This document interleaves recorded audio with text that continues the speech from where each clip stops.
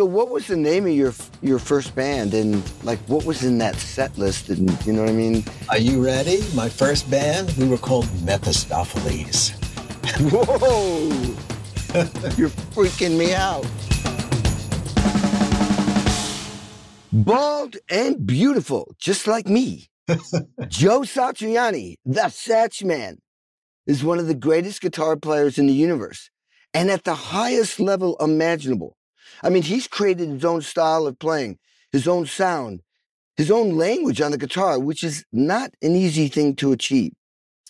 Joe has 15 Grammy nominations, sold over 10 million albums, making him the best-selling instrumental rock guitarist of all time. That's pretty heavy.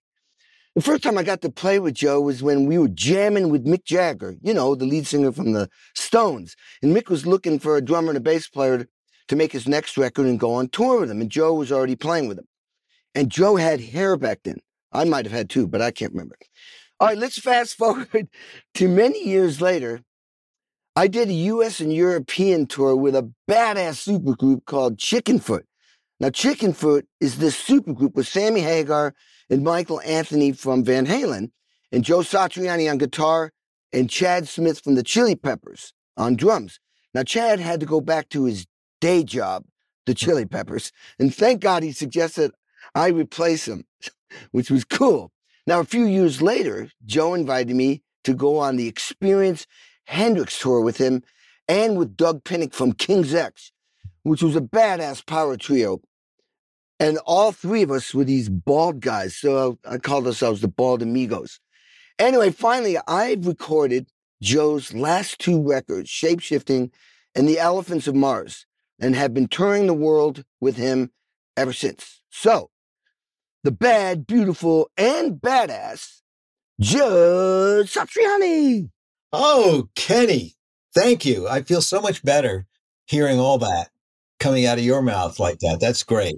You've motivated me.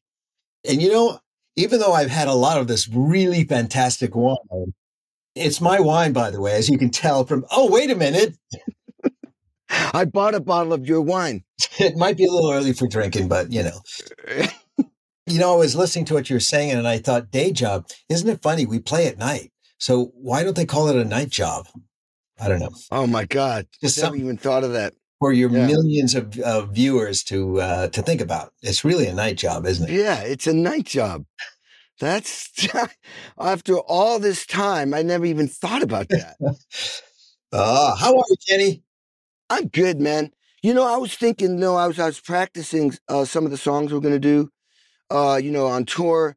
And I was thinking, the coolest thing for me is like, when you make a record with somebody and then you get to go on tour and play that music. And that's what makes it feel like I'm in a band.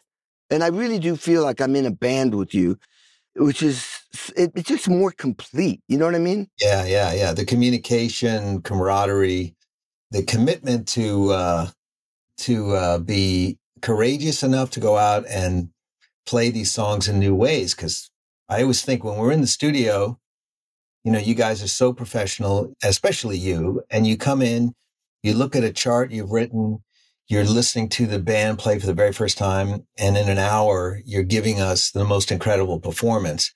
However, it is your first hour doing it, And so when we go out on tour, we can finally relax and go, could have done this, could have done that. And we all give each other space, to try all the different ways we could have played that song and added to it. And you learn as you play for an audience, you go, wow, that worked a little better. Maybe I should do that again. And that's what I think makes that band feeling. It's hard to explain, isn't it? It's just a great. Well, the thing that's amazing about you, me in football, you're like, Mahomes from Kansas City or Brady. You're the leader. You're the team leader. It's your band. But you're an excellent team player. That's what those guys are. They are part of the team, and they make everybody feel like they're on the team with them, like he's not just a quarterback. You have this incredible team leadership where you make us feel like we're all in it together, yet your name is on the marquee. That's not common. Usually, the lead singer goes off after the show, and there's no connection. And for the people listening to this, when we're done, we have this particular tour, we're doing, just an evening with Joe Satriani. And so we do a set, and then there's an intermission, and then we do the second set. After the set, we all meet. We don't even go to our dressing room. We're meeting in the hallway, discussing the show. How's it going for you? And this is all coming from you, Joe. This is like you're the leader. So you set the tone, and that makes you feel so, I'll tell you, it makes me play better. That's the point. You're so gracious in that regard. So you're the team leader, but you're this team player, and it's really exceptional. I mean, and by the way, this allows us, you're so cool where you allow us to improvise and come up with ideas. And you let us experiment within the structure of the songs that we've learned. Yeah, I love that. I mean, you and everybody in the band, Ray and Brian, I mean, incredible musicians. The thought of holding you back is insane. Like, why would you do that, right? You have so much experience. You're all so completely different in the styles that you've grown up playing professionally and listening to and enjoying. So I like the idea that every night we play, you guys are going to throw some other stuff in that's part of your personality, and I get to play around with it and we throw it back and forth. Yeah, and we walk off stage, it's all smiles. We're all real happy because we know we did something. We tried something. We succeeded. It was fun, and we get to do it again the next night. I love that. Yeah, me too. I mean, it's amazing playing in your band, and I feel like I am in your band. So sorry, dude, I'm in your band. That's great. If I leave, it's going to be a divorce. Okay, now everybody knows you as like this. I mean, there's a few guitar players that reinvented guitar. Obviously, Jimi Hendrix did, Eddie Van Halen, but you've done it too. And everybody knows you're this, incredible virtuoso guitar player. I certainly did from years ago. But most people don't know that you were a football player first, and probably knowing you were probably on your way to be in the NFL. You're going to be in the NFL. So I want to know what made you make that transition from possibly being in the NFL to becoming Joe Satriani, the virtuoso guitar player. But I also want to know, what position did you play in football? I think I played tight end and badass. What I noticed back then was that, first of all, I love football, but at about the same time that I really could apply myself as a young athlete, I was on a fitness team. I played baseball. I was on track. I had no idea. Idea. I was also starting to be a guitar player, made that transition from a failed drummer to a guitar player. And I'd play a game and I'd go like, wow, my fingers hurt. What did I do? You're in the game, you forget about it. It's very physical and you have fun, all the hitting and everything, it's all part of the game. So, but I started to see, well, this is not going to be a good thing, protecting my fingers and being an effective team member. So I started to notice that. And also at that age, kids who were destined to be 6'5" and 300 pounds were starting to get that way, Yeah. 14 years old. I mean, that's when it really starts to happen for guys. So, and I wasn't, and I thought, well, I don't want to be the NFL's shortest, most collapsible player. I'm getting creamed by my teammates, So it was a natural thing. I actually made the transition from football to full-time fitness team. They don't have those anymore, but back in the old school days at the Carr Place Public High School, we had a great ex-Marine gym teacher. Guy was nuts, but he was a great trainer. And we went to West Point and we did national competitions. I think we won 4 years in a row. This little public high school from Long Island.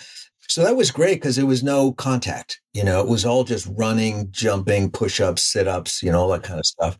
And it was perfect because it kept me in shape for rock and roll. So that was great. I could still be out there playing. Back then when you could play bars when you were like 15, 16 years old. And I was doing that with different bands, but I was still in really good shape. And eventually though, what got it is this ironic actually. And you would get this, which is I eventually was presented with a choice. cut my hair or quit the team. And because my hair was really long, I mean, I looked like Tony Iommi, you know? So I was like, I'm not cutting my hair, you know, like rock and roll was my life. I already got the fitness body. So I said goodbye to the fitness team and dedicated myself to my hair, which then fell out. I know.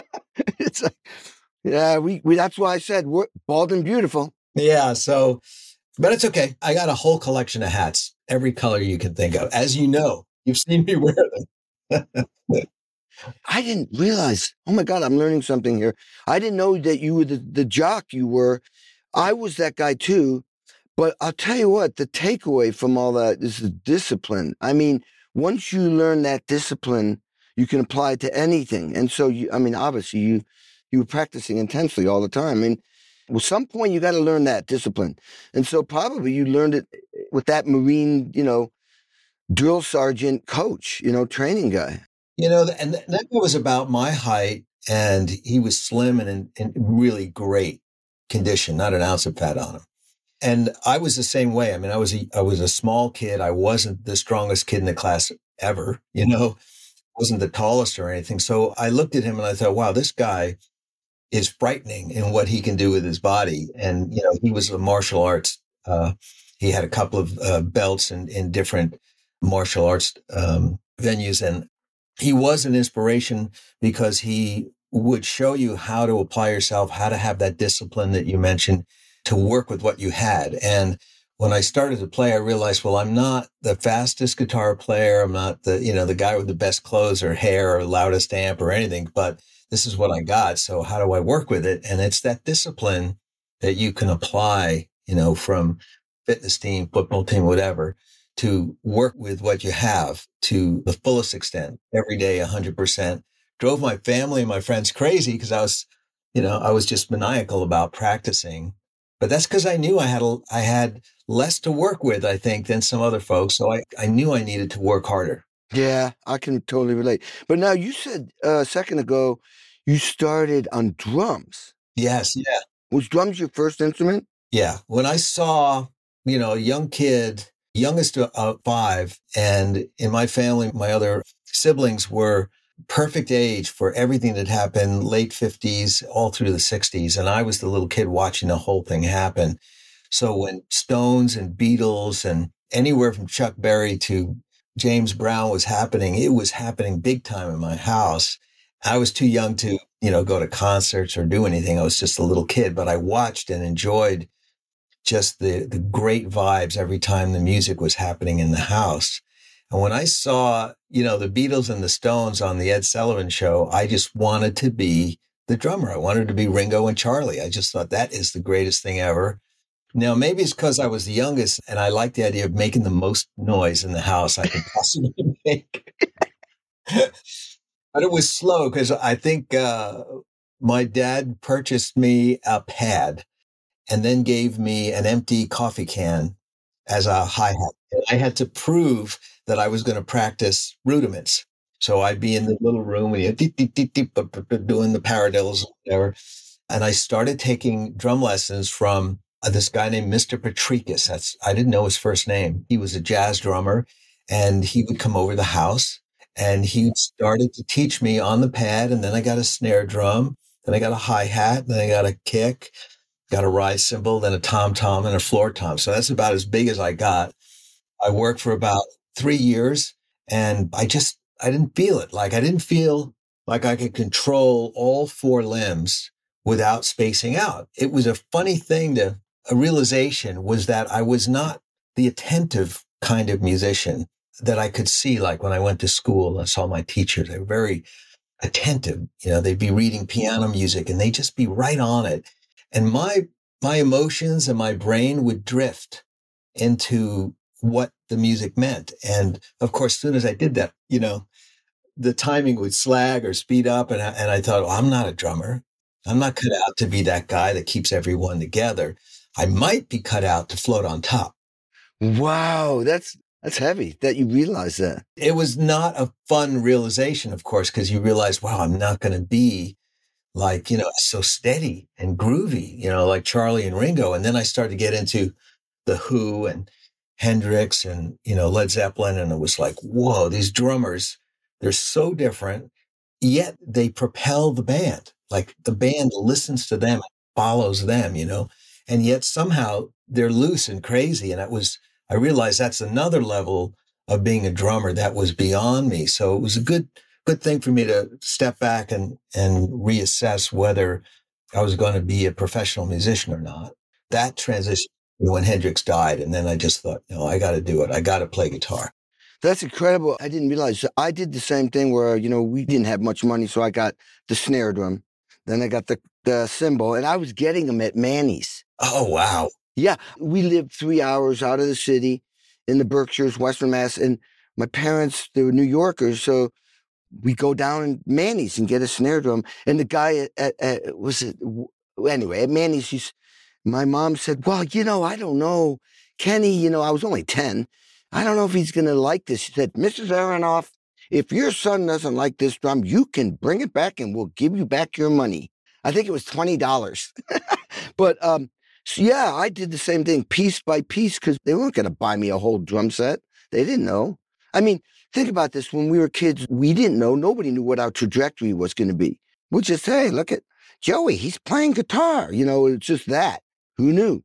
But so you mentioned listening to all that different music. Back then, correct me if I'm wrong, but I mean, rock and roll, obviously, we were drawn to rock and roll, but you were listening to all kinds of stuff, especially because you had older siblings, and radio back then would play everything, right? So what were you listening to mostly? Yeah, the explosion of FM radio back then in the mid to late 60s. You have to understand when the older siblings would leave in the morning to go to school and I hadn't started school yet, I would play all their records just all day long. All the singles, I didn't care if it was Dave Clark 5 or all the Motown albums, whatever. I just played music all the time. My parents were listening to jazz music all the time. So I heard Miles Davis and I heard classical music. My mother liked playing Mozart and Beethoven. And so I'd hear all that. Curiously, no opera. They didn't like opera for some reason, but I heard all the great classic musicians. I heard fantastic jazz music, Duke Ellington, you name it, from swing all the way through bebop and what was happening in the 60s.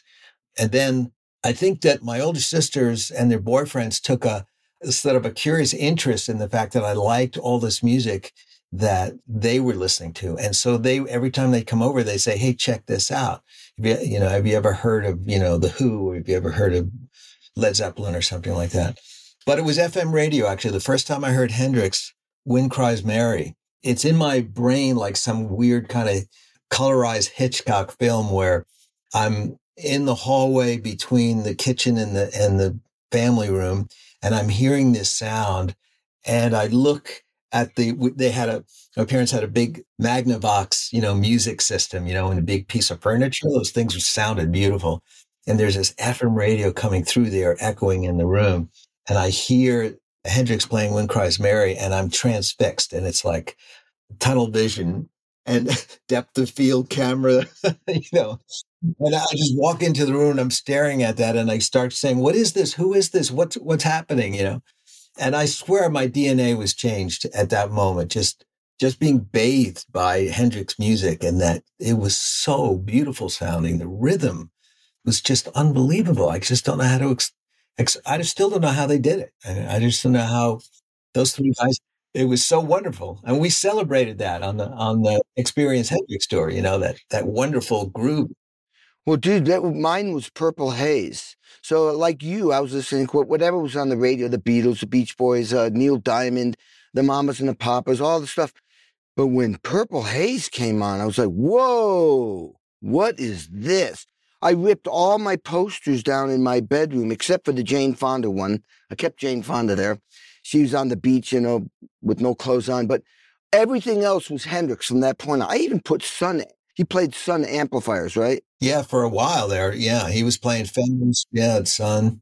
So it was all Hendrix. That was it. And I remember at Christmas, I was in my room. I was 13. Got the Are You Experienced record, and I play one side, flip it, play the other side.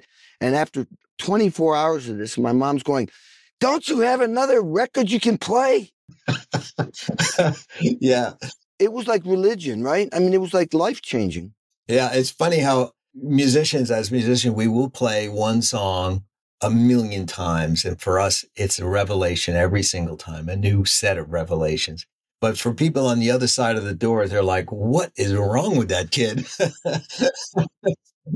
Call the therapist.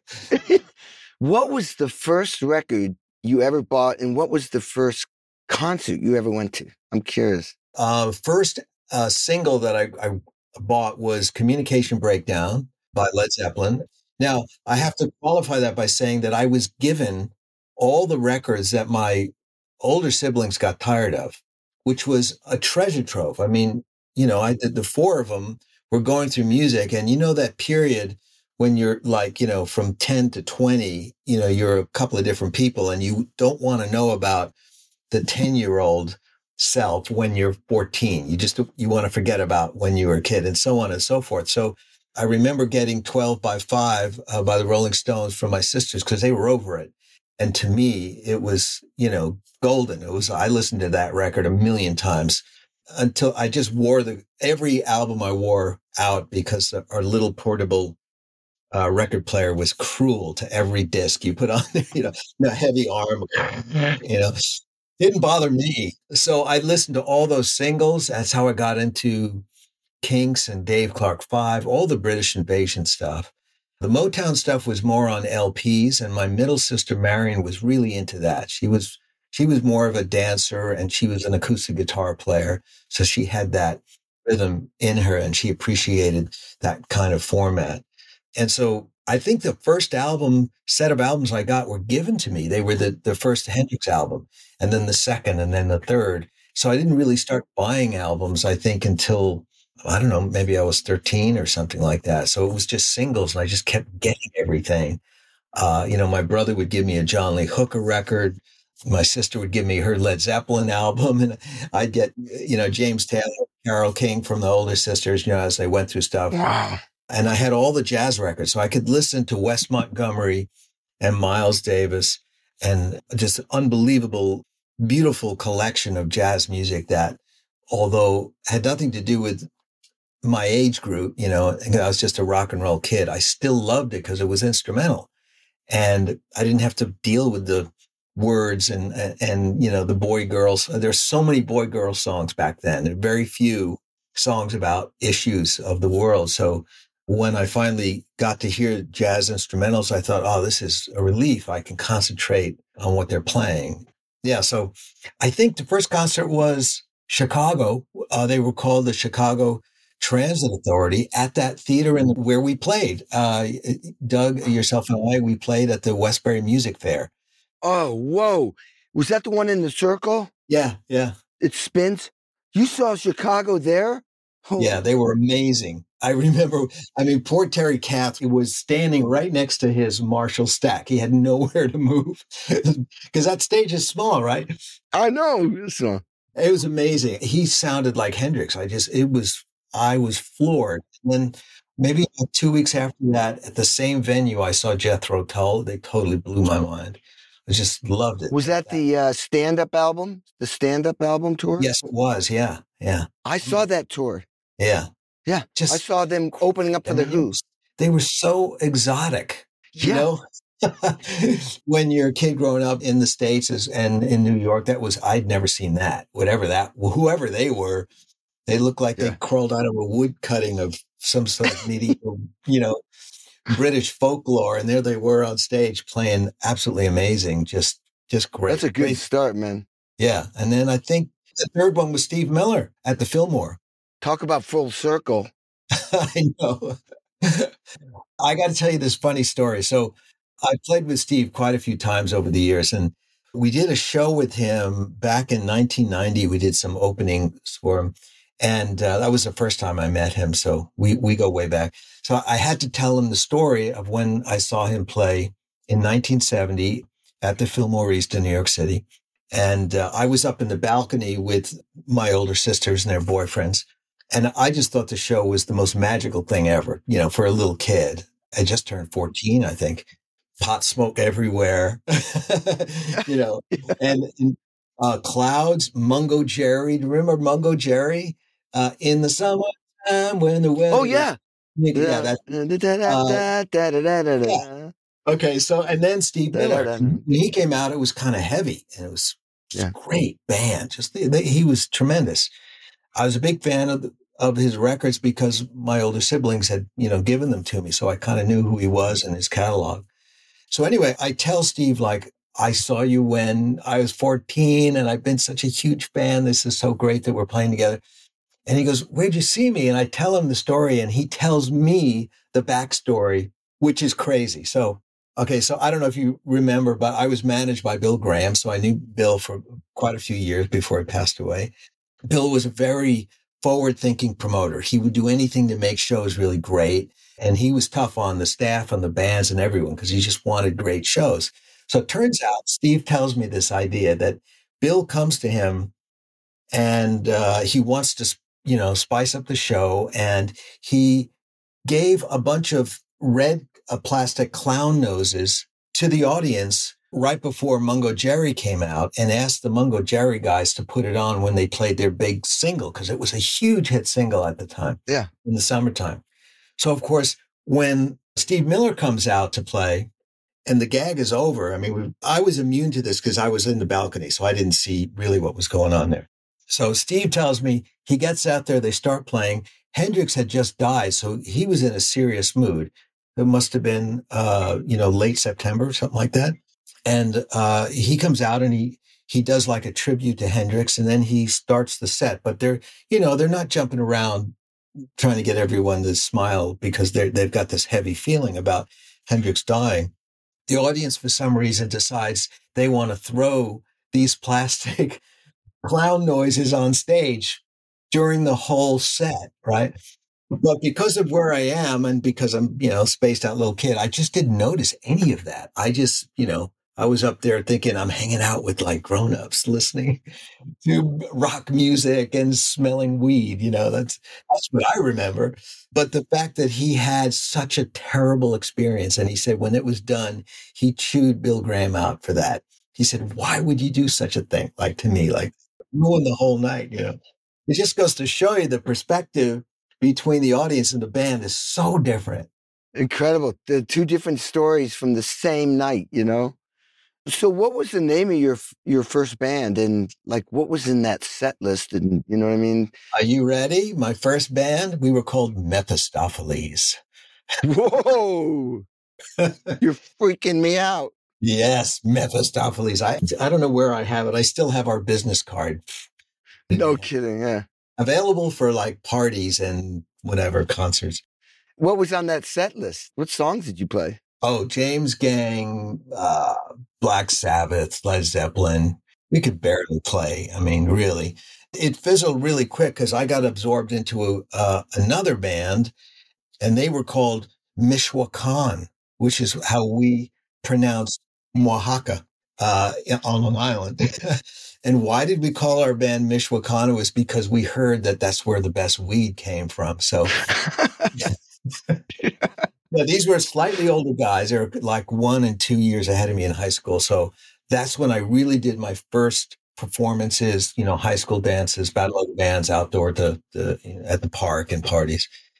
Fantastic experience for me because that, when you're 14 and you're playing with a 16-year-old, the age difference is huge, I just learned that whole idea about playing with people is so important. You don't go up on stage and just play the bit that you worked on at home.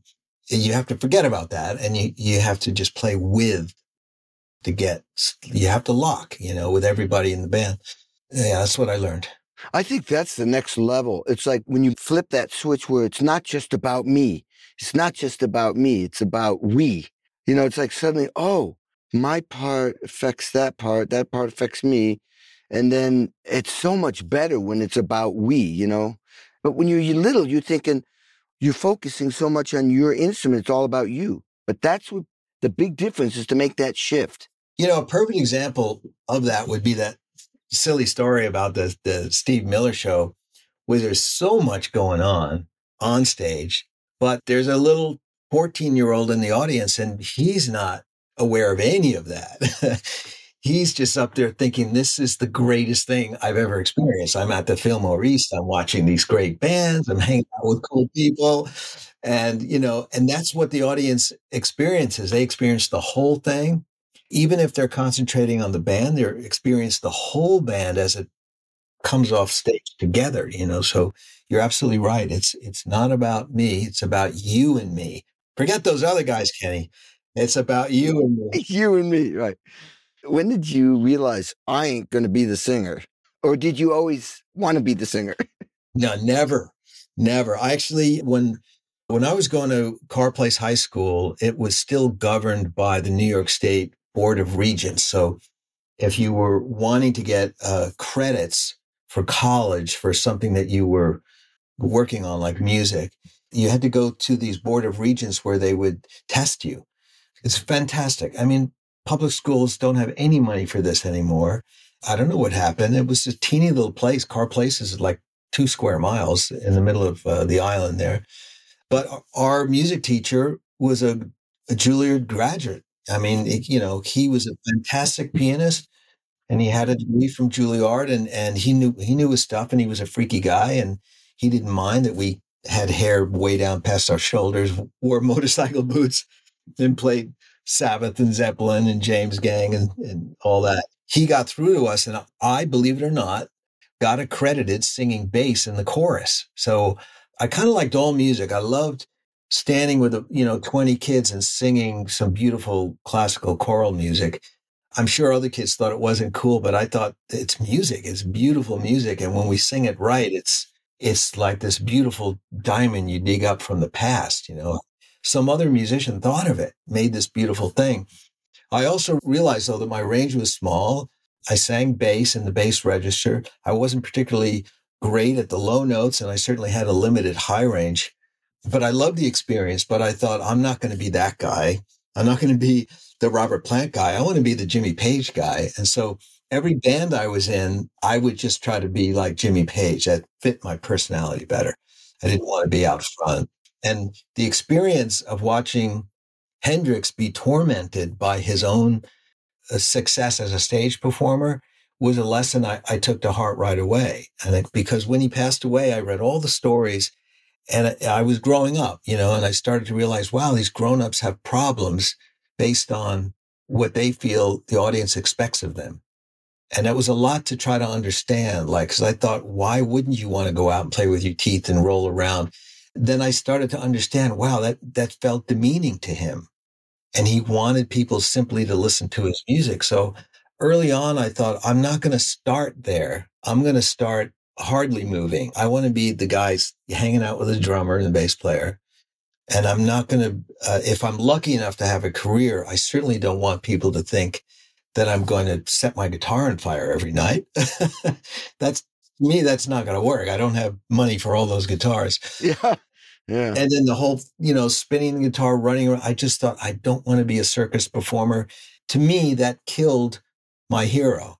So I thought, just avoid that. Just concentrate on the music, try to reach people with the melody and the harmony, and just be the best musician you can.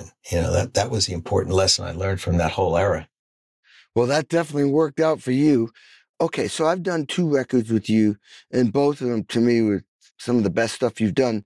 I mean, Shapeshifting was like this planet, but then the Elephants of Mars was like we went to a whole nother planet. I mean, so I'm just curious, so when you write when you come up with okay, I'm going to do this record, I mean, what inspires you? Do you have a whole method, or you just fall into it?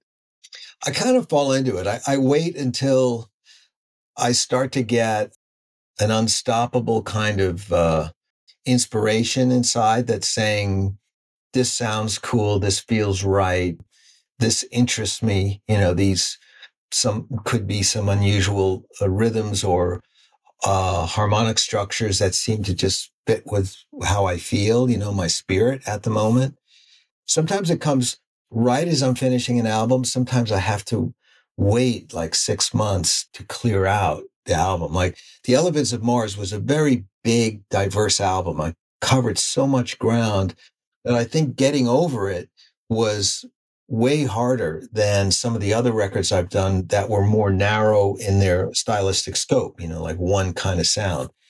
I kind of felt that way. Like after I did Surfing with the Alien, it was so oriented towards celebrating rock music that I missed. I just put a lot of celebratory kind of stuff in there that when I finished recording it, I just started writing Flying in a Blue Dream almost right away.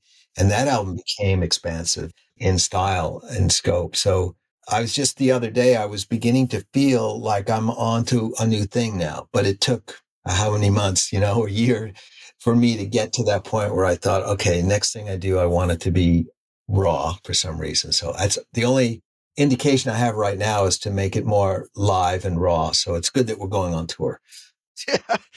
Well, dude, the Elephants of Mars, damn, to me, that was your heaviest record because it was so complex and so diverse. Everything was kind of serious, but not in a bad way. It just was like intense. But maybe it had something to do with we were going through that horrible pandemic too. I don't know. Yeah. I think being at home and separated from everybody gave me more time to reflect. I was certainly so bummed out that we didn't get to tour Shapeshifting right on time. Everyone was like packed and ready to go to the airport. It was really hard to figure out a way to get all that energy to dissipate somehow. So I think that in a way that when I started to realize, okay, what's bad about recording albums? And how does this new situation we're in, although it's horrible, how will it help alleviate some of the things that I think is negative about, making albums? And the only thing I really came up with was the time element. Like when we were doing Shapeshifting at Jim Scott's, you have to rent the building and Jim's available for only certain times. And then your career and Chris's career and everyone's got gigs. And so the scheduling's important. And then when we get there, we've got to work really hard. All the music is new to you guys and to Jim and his crew. So that is the thing. It's that time crunch where the artist who's written the songs is like every day is going, is that the take? Is that the definitive version of this song? And because it's new to me as well, I don't know. So there's always compromises and guesses going on. And then you got to deliver the album. And so I thought, well, okay, now here we are. I'm starting the Elephants of Mars, no release schedule. I don't have to get in and out of any studio. And, if you call me up and say, Joe, I can't do the drums until next month, I go, that's okay. Take your time. And that never happens, right? In the normal record business, everything is like, get it done now. So I think that changed how deeply I went inside of myself to write a song. So like if it's something like Faceless, I might have thought if I only had a week to write, rehearse, and then record the band, it wouldn't have had the same heaviness to it because we would have to move so quickly. But having months to work on it, I could walk into my studio week after week and listen to it and say to myself, it's not emotional enough. Like, I'm going to tweak it here. Maybe that part's too short. That's too long. Maybe I should play fewer notes here. And so by the time I would deliver it to you and the other guys, you would have heard something that I'd really poured over, but not in a perfectionist point of view, just in a compositional and emotional approach to it. Because as you know, I told you and everybody else, play a million different ideas, whatever you want. And in your case, Eric was there to record all your different ideas. And we could all sit back and take a couple of weeks or months to figure out what is the coolest performance and how did Kenny surprise us? Let's use that one, that kind of thing. And again, in a normal set of recording sessions, you would never have that luxury. Well, yeah. One of the coolest things was when you called me up and said, well, we're not going on tour, but I'm going to start another record. And it was like bittersweet. Yeah, that was the coolest thing because every day I'd come to my studio during the pandemic. That's what I did anyway. But that was a blast because, yeah, some of the songs I revisited a bunch of different times per your discussion with Eric and my discussion with Eric. And they didn't sound like demos to me, but what I was getting from you, layers and layers of guitars and a really obvious composition. It was very clear what you were trying to do, which was very exciting. I mean, correct me if I'm wrong. I mean, it's all started from you. Then it came to me, and we got my stuff done. Then it went to Brian Bellers on bass, and then it went to Ray, maybe with a little overlap. Yeah, most of the time that was exactly how it happened. There were a few things where we got Ray's solos on kind of like demos, but when I work at home, I'm starting a Pro Tools session file at 96K. So everything's a keeper right from the very beginning. And as you said before, all the different impressions about what the guitar could do, what the keyboards could do, a make-believe bass part that I'll put on there and some drum loops, you know. But the structure of the song is pretty close. The tempos are locked down, and there are lots of performances that the other musicians can draw from. So, you know, Eric was our center guy who would put all these impressions together every time someone would send him something. But we were using email. First, I'd send a text, a track, and say, Ray, do you think you could solo here? And he'd be like, oh, cool, send the track. And Eric would put together, you know, a Pro Tools session and send it to Australia or New Zealand, wherever, or Tasmania, wherever he was. And he'd wind up just doing it wherever he was, hotel room or in his home studio. He emailed it back to us, and then we'd go back and forth like, well, where are we going to put it? That's amazing. We have to use it, you know? So, yeah, sometimes you would hear a solo, which normally you put on last, you know, but you'd hear it first. Worked, though, because I think when all of us heard Ray for the first time, I think it was on Sailing the Seas of Ganymede, we all went like, oh my God, who is this kid? You know, I remember him sending the track back and he soloed in the wrong place. But immediately after hearing it one time, I called Eric and I said, you know, he soloed in the wrong place. And he goes, yeah. And I go, but we're just going to leave it right there because whatever's happening there, that is so like freaky. So I'll rewrite the second half of the song so that Ray's solo makes sense. You know, that's the kind of thing we could do that because we had the freedom of time. Yeah, that was amazing. So, all right, painting. Yes. How did that happen? How did that happen? When did it happen? I mean, right behind it. I'm still working on him. I'm not sure about the pink yet in the face. But. Dude, that's like, I mean, were you a painter when you were a kid or just you fell into it? I mean, what's the story? Well, my two oldest sisters, they're about 9 years ahead of me. They were art majors and they got degrees in fine art. And so ever since I was a little kid, they were painting and drawing in the house and there was materials everywhere. Both my parents worked, so my older siblings had to take care of me, you know, when I was a really young kid. And I think the way they used to do it would be they'd give me a pad and a bunch of colored pencils and say, go sit, and, you know, be quiet, go over there and draw. So out of necessity, to keep me from bouncing off the walls, they had me drawing and I loved it. And my brother and I both did it. We used to draw rat fink stuff all the time. Oh, yeah, rat fink. Funny car kind of stuff. And I just always went in that direction. Like whenever I could draw, I got into it. But as we, discussed the football, the fitness team, rock and roll, those became priorities to me. But I always was drawing and it didn't really click until I was in LA recording the Extremist album. And I was down at Le Parc. We stayed there a million times. And I lived there for about 5 months trying to get the Extremist album done. And I was drawing all the time. And that was the first time where we took some of my drawings and put them into the album and the CD package. And then Dario suggested we do some stuff with straps and picks. And then the drawings wound up in posters and T-shirts and hats. Then I started to digitize them. And they wound up in the backdrop during the live shows. And about 8 years ago, I turned to Rubina, my wife, Rubina, for those people who don't know. Kenny, you know her quite well. Oh, she's amazing. She's the coolest. And she's got a degree in art as well. So I turned to her and I said, Rubina, help me.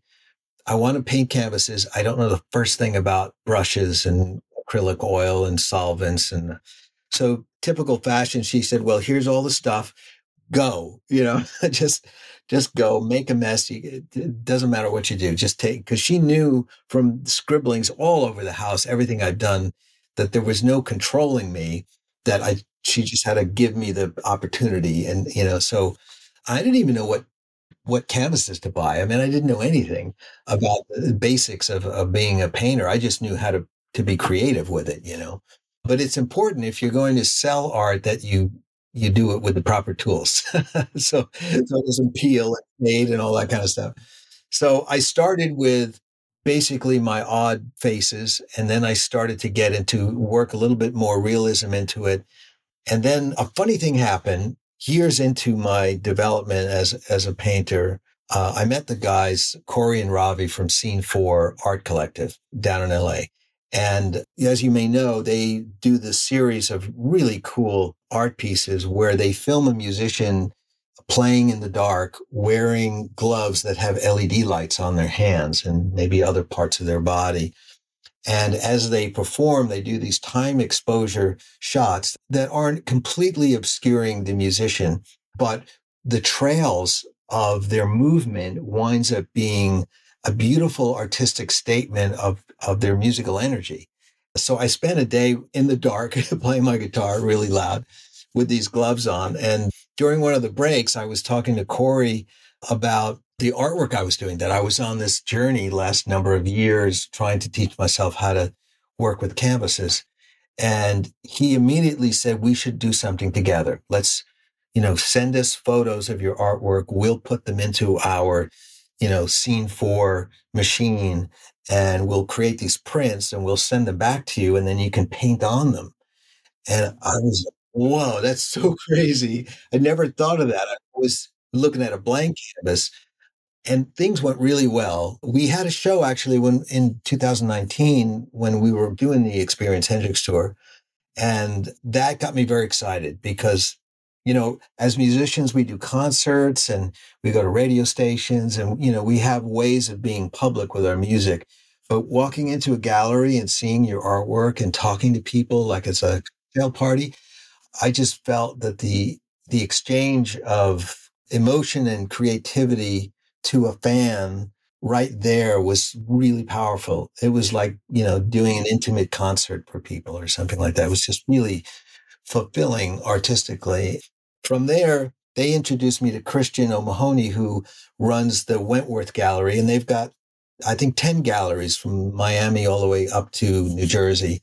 And that blew my mind because he said, well, we'd love to have like 300 pieces. And I'm like, what? It's like, how do I do pieces?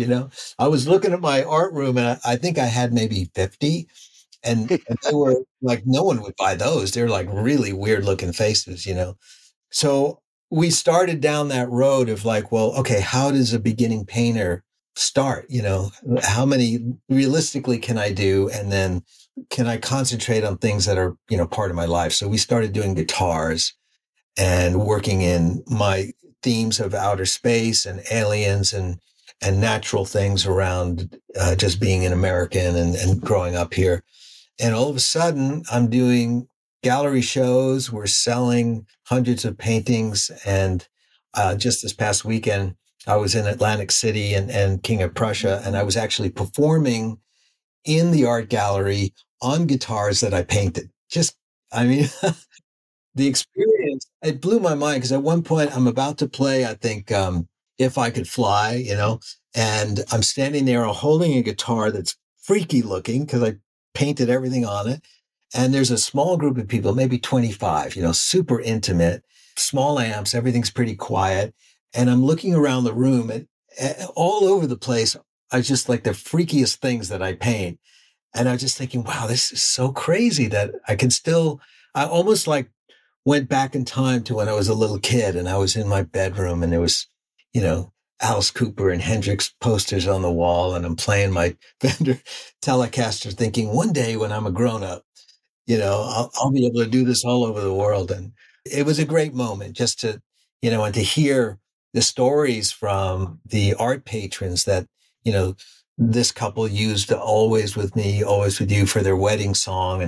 And this person, had a connection with this song. And it always touches your heart.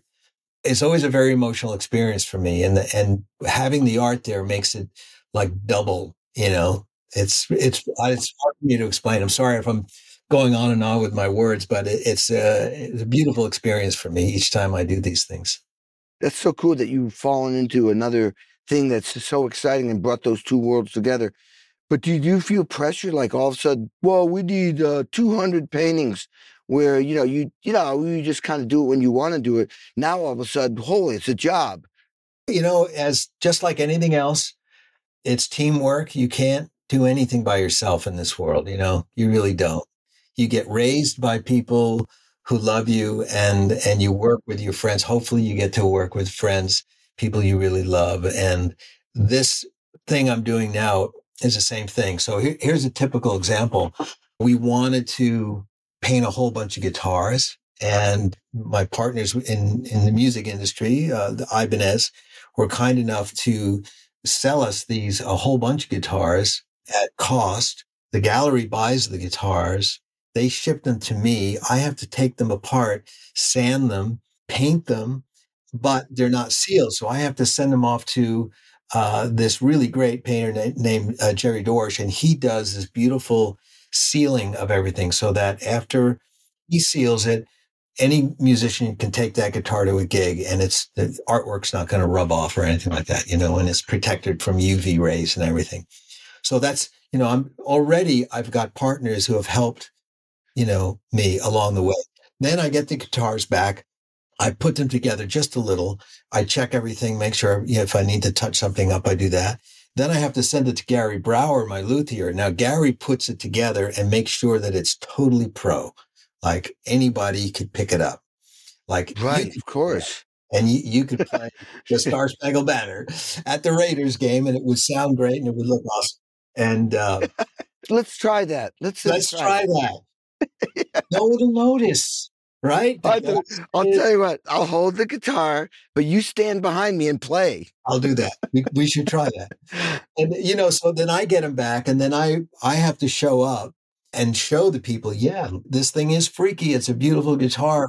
But guess what? I can play Satch Boogie on it, and it sounds just like all the rest of my guitars. And but when you stop for a second and you look back in time, you go, wow, this took teamwork.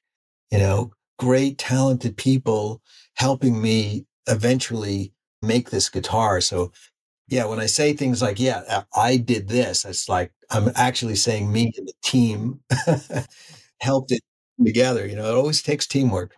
Totally. I'm all about teamwork. Teams win Super Bowls, not individuals, and World Series. It's the whole team. That's incredible. Now, do you use your signature guitar? How many signature cars do you have with Ibanez? I try to keep it down to about 200. Who can play 200 guitars, right? So are they all your signature model? Yes. Yeah. They are. Wow. Yeah. I used to have a big collection of vintage guitars, maybe going back 20 years, but I'm a terrible collector because I relate to instruments on an emotional level. I pick it up. If something great happens on that instrument, then we bond. And if it doesn't fight me in any way physically, and I hear sounds that I like, I fall in love with that guitar. It doesn't matter if it's brand new, if it costs $400 or $40,000. I don't care really. But if I pick up a, $350,000 Les Paul and nothing happens, I'm not impressed. Because I'm not a collector. I'm not thinking about investment in the future or anything like that. So I just get rid of that stuff, or I never buy it. So my vintage collection is teeny now, maybe 10 guitars. There's only 2 or 3 that I've had for more than 10 years because they were great. They were, ugly looking things, beat to all hell, But when I played them, they worked, and I've put them on just about every album since I picked them up, since the early 90s. So most of the guitars I've got are like these, chrome and all the different colors that we work on. Every guitar that we sell, there must be 8 prototypes, and they're kind of Frankenstein looking. So I wind up with them, and they're in a safe location, and I refer to them, but I don't play them. I play the final product. Yeah. So I'll bring maybe 8 or 9 on tour, as backup. Sometimes you need a guitar in the afternoon for a press event, or sometimes, guitars don't react well to a new environment because it's more humid than normal or drier or something. So sometimes it's nice to have a secondary instrument to pick up. So yeah, that's what I love doing, is just developing those guitars so that they offer the least amount of resistance, number one, to my strange way of playing and my anatomy. And number two, I can get things out of them that I just can't get out of, let's say, a Strat or a Les Paul or SG or Telecaster, things like that, you know? When did you get, I mean, I can imagine when Ibanez approached you about having your own guitar, you must have freaked out. Like, oh, you kidding me? I get my own signature guitar, right? Did they approach you first? Yeah, it was a funny little thing because I guess late 70s, I was still working at a guitar store called Secondhand Guitars in Berkeley, California, and I was teaching 40 hours a week.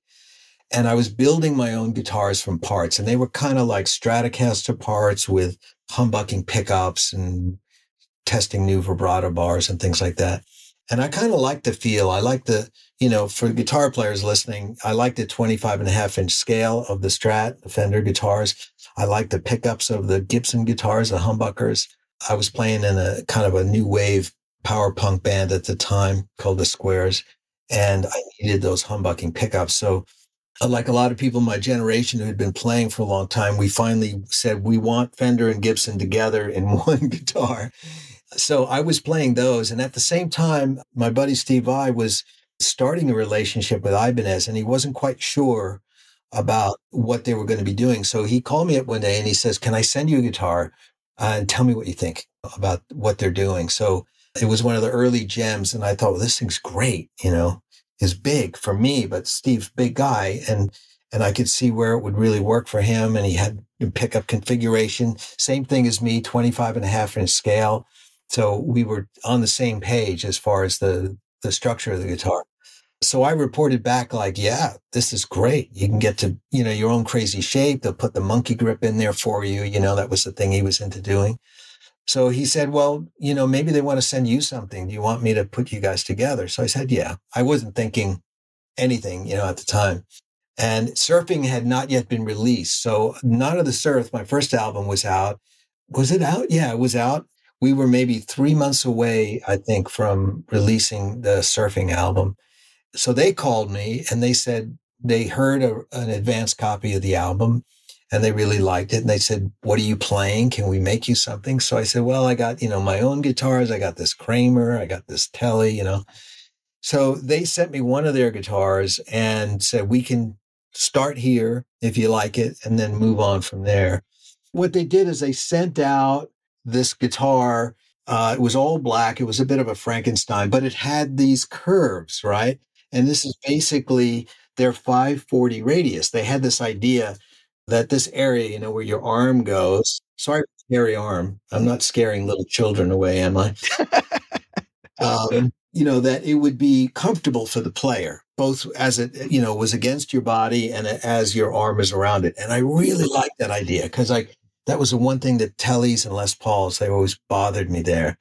So I thought, well, this is kind of a cool idea, but could we, so I had them change the shape a little bit, replace all the electronics, change the frets, change the way that the fretboard was finished, the radius of the fretboard.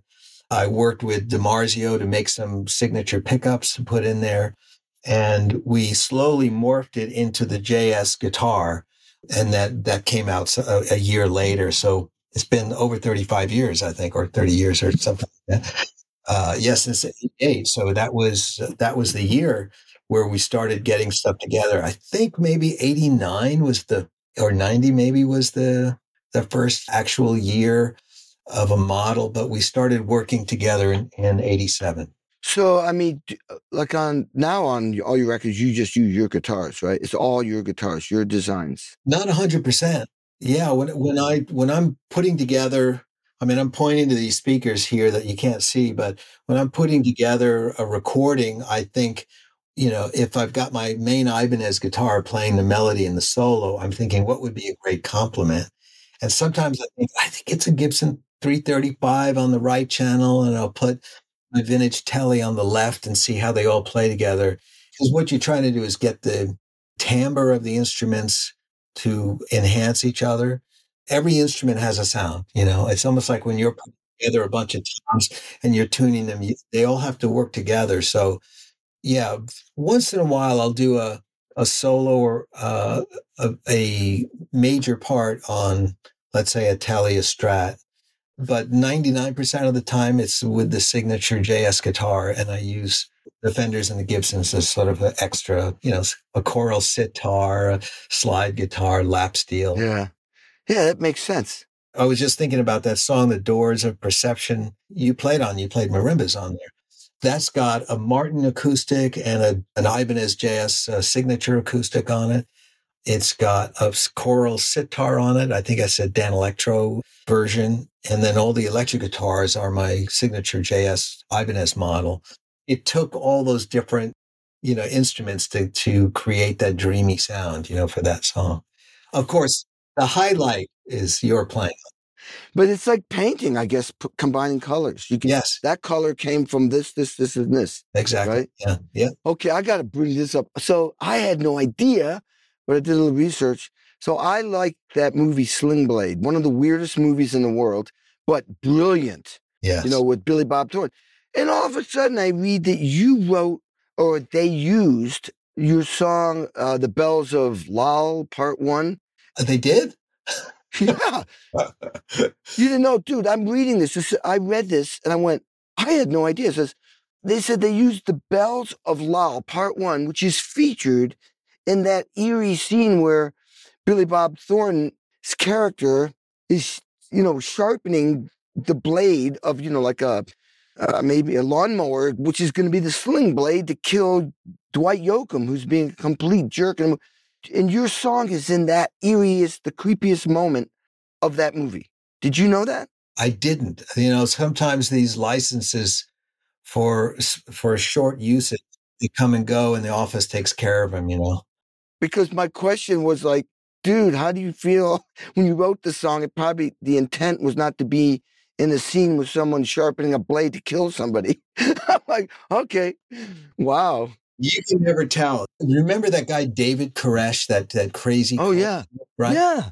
So Stu Ham calls me up one day and he says, man, have you heard that interview, David Koresh and the expose? The guy had your posters up in his church and he had a band and he would jam, And I was like, oh, I hope nobody else knows about this. Yeah, I know. Your worst nightmare. Yes. You always hope that it's just, people use this for the wedding and they use this for some other good stuff. Yeah. So let me ask you this, though, because this is pretty heavy. So Surfing with the Aliens became this mega successful record, but has no vocals. I mean, that's like, that was a big breakthrough, probably in the music business. I mean, you must have been blown away because it was like, it's an instrumental record. It's not, even your favorite records were with vocals. And now all of a sudden you have this big, it charted really high on Billboard, didn't it? Yes. Yeah. 6 weeks, we stayed in the top 30. That's insane. Yeah. Millions of copies around the world. Yeah. Multiple platinum status. Your whole life changed at that moment, didn't it? Yeah. I remember in late October, the record came out. I wasn't expecting it to even chart. And I think it charted at like 198. And I was totally blown away because I thought, I don't belong on the Billboard charts, Right. Ridiculous, And the record company was very excited. And then it was like, oh, it's 150 this week. And then the next week, I think you're on the first page, you're like, no. Oh my God. And I'm like, whoa, what's going on? So the president of the label says that, you got to go out on tour. And I said, let me tell you something. I don't have a band. I've never played this in front of an audience before. How am I supposed to go on tour? And they're like, well, you figure it out, So I had to figure out how to put a band together and how to go out. I wound up playing with Jonathan and Stu quite by accident, only because we had met at the NAMM show. And so I'm out there on tour. We had a 3-week tour, playing like 2 shows a night, clubs. Even though the record was charging up Billboard, we didn't have any confidence coming back to us from club owners, or, certainly we couldn't play theaters. So they said, yeah, but, no one knows who you are. So you got to play at 7:00, and 2 shows and whatever. So, and I was losing money just on that 3-week tour. It was like, I'd be losing like $8,000 a week. I didn't know how I was going to pay for it. And I got a call from one of my managers, Kevin Burns, and he's laughing and he's going, "You're not going to believe this. This is great. Mick Jagger's looking for a guitar player." I didn't even know like Mick was doing a solo tour. Whoa, that's when that happened? That's when that happened. It was in January of 88. And late January, I think I was in Boston or something like that playing. And he said, "Can you make it to New York?" And I said, "Well, we have like 4 shows at the Bottom Line, that little club in the city. Oh, yeah. Coming up." I said, I guess I could go there and do the audition and then hang there, until the band follows. So I just thought, well, I'm never going to get it. I don't look right. I'm so out of the mainstream. And he had auditioned 60 of every well-known guitar player. And the only reason why he was looking for one, because Jeff Beck left. And I'm thinking, you can't replace Jeff Beck. You know what I mean? So I just thought, just do it, shake his hand, and then you can say, I hung out and played some music with Mick, and it'll just be something I can hold to my heart for the rest of my life. So I go there, and it's SIR downtown, and it's fun. Mick comes in. He's a blast, as you know. It's very fun. Yeah. He's going, opens his mouth, and it's like he's got the biggest voice you've ever heard in your life. It's like Pavarotti times 10 or something. Yeah. And except that it's all rock and roll and blues. And right after a couple of songs, he says, "Man, I really want you in the band. Will you join the band?" Before my brain was thinking, I'm going, yep. I'm there. Wow. The whirlwind that was happening. And then I'm in Rolling Stone magazine. And then 3 weeks later, we're in Japan. I'm playing the Tokyo Dome. And the record just keeps going up and up and up and up. And it just stays there. I mean, all year we're on that chart. And all of a sudden, after the Jagger tour, I had a couple of theater tours. Suddenly I'm out of the clubs. I'm playing theaters. I go back to playing with Jagger for the Australia tour in the fall. And the success of the album just keeps rolling along. And then I just roll into recording Flying in a Blue Dream. And the success is similar. And now we start to, get invited to Europe. And then Europe becomes as big a market as the US. Yeah, just crazy reversal of fortune. Why do you, this is probably a hard question to ask about. Why was the record label putting lots of money into promoting it? Or was it just that right time for people wanted to hear this music that you'd made? I have to think that's it. We talked about teamwork before. You can never say that you did it. You can never claim credit. So, because I know how we struggled making the record, we spent twice as much money as we were supposed to. A third of the budget was paid for by me bartering studio time for my studio session time for free studio time. We had to remix half the record because the studio misaligned the stereo bus. I knew it was just some hardship that went into it.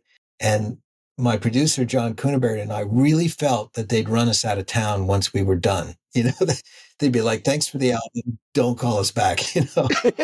Exactly. But who saved the record, to tell you the truth, was DJs. And it was like Redbeard in Texas and Chicago, I know Redbeard in Chicago, and all the New York stations, and KLOS in Los Angeles. Oh my God. They would play Surfing with the Alien, one side, the whole record without interruption on Sunday nights. This was a big deal. So the radio stations, the terrestrial radio, because it was pre-internet, really championed the album. And I went everywhere. I played at every radio station. I did every interview. I cut every ID. I did an enormous amount of work because I thought this is unheard of, like instrumental music getting embraced by radio. So I did whatever they asked, and I was grateful to be asked to do any of that work. It was great. Well, the other thing is, for people who don't know, Billboard, the top 200 albums, you're competing with Elton John, the Stones, whatever. You're competing with it. That is the chart. When people say they're like number one on this chart or number one, Billboard top 200 albums or Billboard top 100 singles, that is the Godfather. That is, when you're up there and you're in the top 40, you're the top 40 best records in the entire country and in the entire world, for that matter, because everybody's trying to get on that chart. So that's huge, man. That's amazing. Great story. You've collaborated with a lot of artists like, Mick Jagger and everybody. And it's kind of like you're like the the 7 degrees of Kevin Bacon. You know, there's a lot of, now you've influenced so many people, and the pop, you know, the music culture in general. I mean, do you even step back and go like, oh my God, my influence has gone out to all these, like Steve Vai. I mean, you were teaching him at one point. So that must feel really good. Steve and I grew up in the same town and we went to the same high school. Our lead singers were brothers in our bands. And we took music theory from the same teacher. I taught him for about 2.5, 3 years. I mean, we were young. He was 12. I was just 15. So I was just a year and a half ahead of him as a guitar player. So it was fun. And when I moved out to the Berkeley, California Bay Area, I didn't really want to teach anymore, but it was just one of those things. I lived across the street from a guitar store. And since I never bought anything there, the owner suggested I do something for it, like teach, you know. So I just sit there and play all day. And he'd say, you're pretty good. You should be a teacher, you know. And that's where I started teaching Kirk Hammett and Alex Skolnick. That's incredible. Larry Lalonde. And yeah, it's just like an enormous amount of fun kids who were going to change the world with music. I was the luckiest guitar teacher ever. That's incredible. I mean, you've influenced so much. And now you're influencing me. I'm going to start playing guitar on stage because nobody knows the difference until I hit a note. No. As soon as I hit a note, they'll go, that ain't Joe. All right. So your music career is amazing. I'm grateful to be part of it because this is like incredible for me on so many levels. And not just on the music level, but you're this incredible human being and this leader, and it all stems from you. And I'm just saying, man, I've been on a lot of tour buses and a lot of planes. Working and playing music with you is 100% a gift and amazing for me. I just love it. I am so excited to be doing this with you. Grateful. I did 2 albums, completely different, and we're playing live, and I feel like it's just growing now. And you've got this painting thing going on. So what motivates you to keep doing better and better and better? And I don't think you're a retiring type of guy like me. I don't even know what that word means. So what is that thing that, makes you want to keep practicing, improving? It's just who you are? Or? I guess so. I still wake up every morning and I want to write what's in my heart. I want to explore, the feelings I have and turn them into music. I'm really curious if my fingers are still going to work. It's just like when I was a kid, I remember picking up the guitar and saying, okay, I've got to try to be as good as I was yesterday because I have to prove to myself that I'm moving forward. I'm not moving backwards. So I still have that sort of, nervousness or anxiety about that. And so I'm drawn to the guitar. I want to pick it up and play it and see where I'm at. And then before I know it, I'm lost in a new quest, a new song, a new riff, a new melody, something.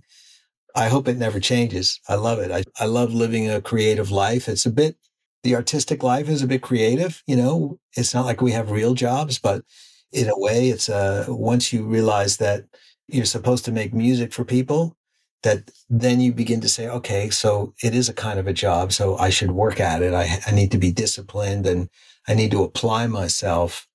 I can't just sit back and play video games. I got to work on it all the time. So it's great, man. I'm telling you what, it's like, I know you, we've hung out, but we've never had such an intense conversation. And I feel like I know you even more now.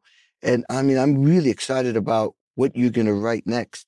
And hopefully I'll be the guy playing on those songs. I hope so. Then it's a done deal. I'll talk hey, can I play with that guy? He said yes. Anyway, Joe, man, thank you so much, man. I feel like I know you more in this podcast we just did, which was a gift that I didn't expect. So, dude, I'm going to see you in Europe.